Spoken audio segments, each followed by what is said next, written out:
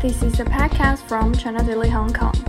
Thanks for tuning to today's episode of The Bulletin on July 12th. Hong Kong reported one new untraceable COVID-19 variant case on Sunday at the airport, prompting health authorities to require tens of thousands of airport workers to get tested for the virus.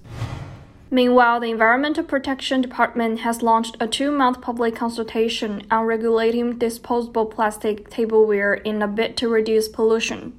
The government aims to implement the ban in 2 phases. In the first phase, restaurants will be prohibited from providing all types of disposable plastic tableware to customers for dine-in services. They will also be banned from providing straws, stirrers, forks, knives, spoons, and plates for takeaway services.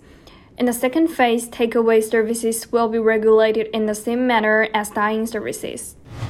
The Office of the Commissioner of the Ministry of Foreign Affairs of China and the Hong Kong Special Administrative Region condemned, strongly disapproved and firmly opposed the statement issued by some members of the so-called Media Freedom Coalition, which meddled in judicial proceedings in the Hong Kong SAR. A spokesperson for the office said the statement smeared the national security law for the Hong Kong SAR and slandered the central government's policy towards Hong Kong.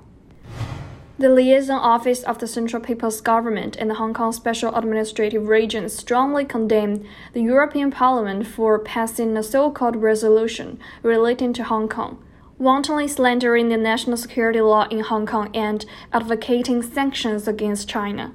A spokesperson for the office said on Saturday that the European Parliament, ignoring international law and the basic norms governing international relations, grossly interferes in China's internal affairs, which fully demonstrates the blatant double standards and gangster logic of some anti-China politicians.